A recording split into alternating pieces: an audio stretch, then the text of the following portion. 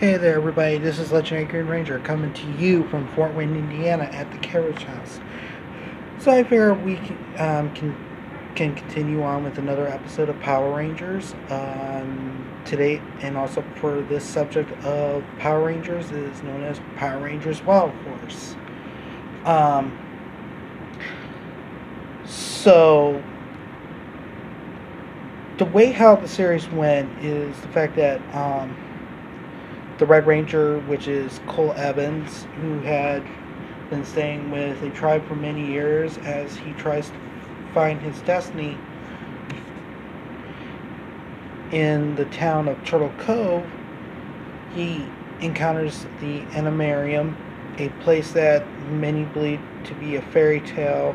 He joins four others who had a common path to become the new leader of the Wild Horse Rangers. But during that time, the Rangers have been defeating their arch foes known as Orgs, and have come close to defeating, which is known as Master Org. But they've come across with many challenges, like the dark side of the Lunar Wolf Ranger, which is also known as Zanaku. But further down the road, I think a lot of people would be getting excited for this. During one of the episodes,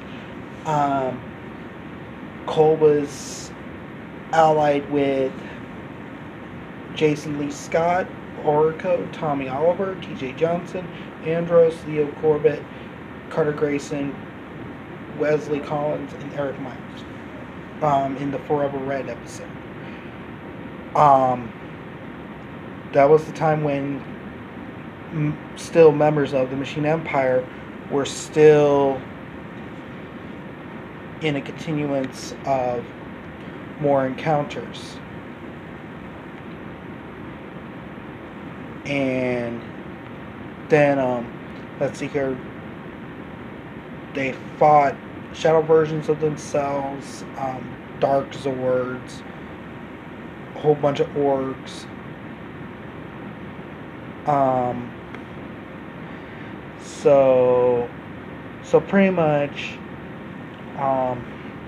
their goal is to defeat the Orgs and save the planet from destruction, and also become a massive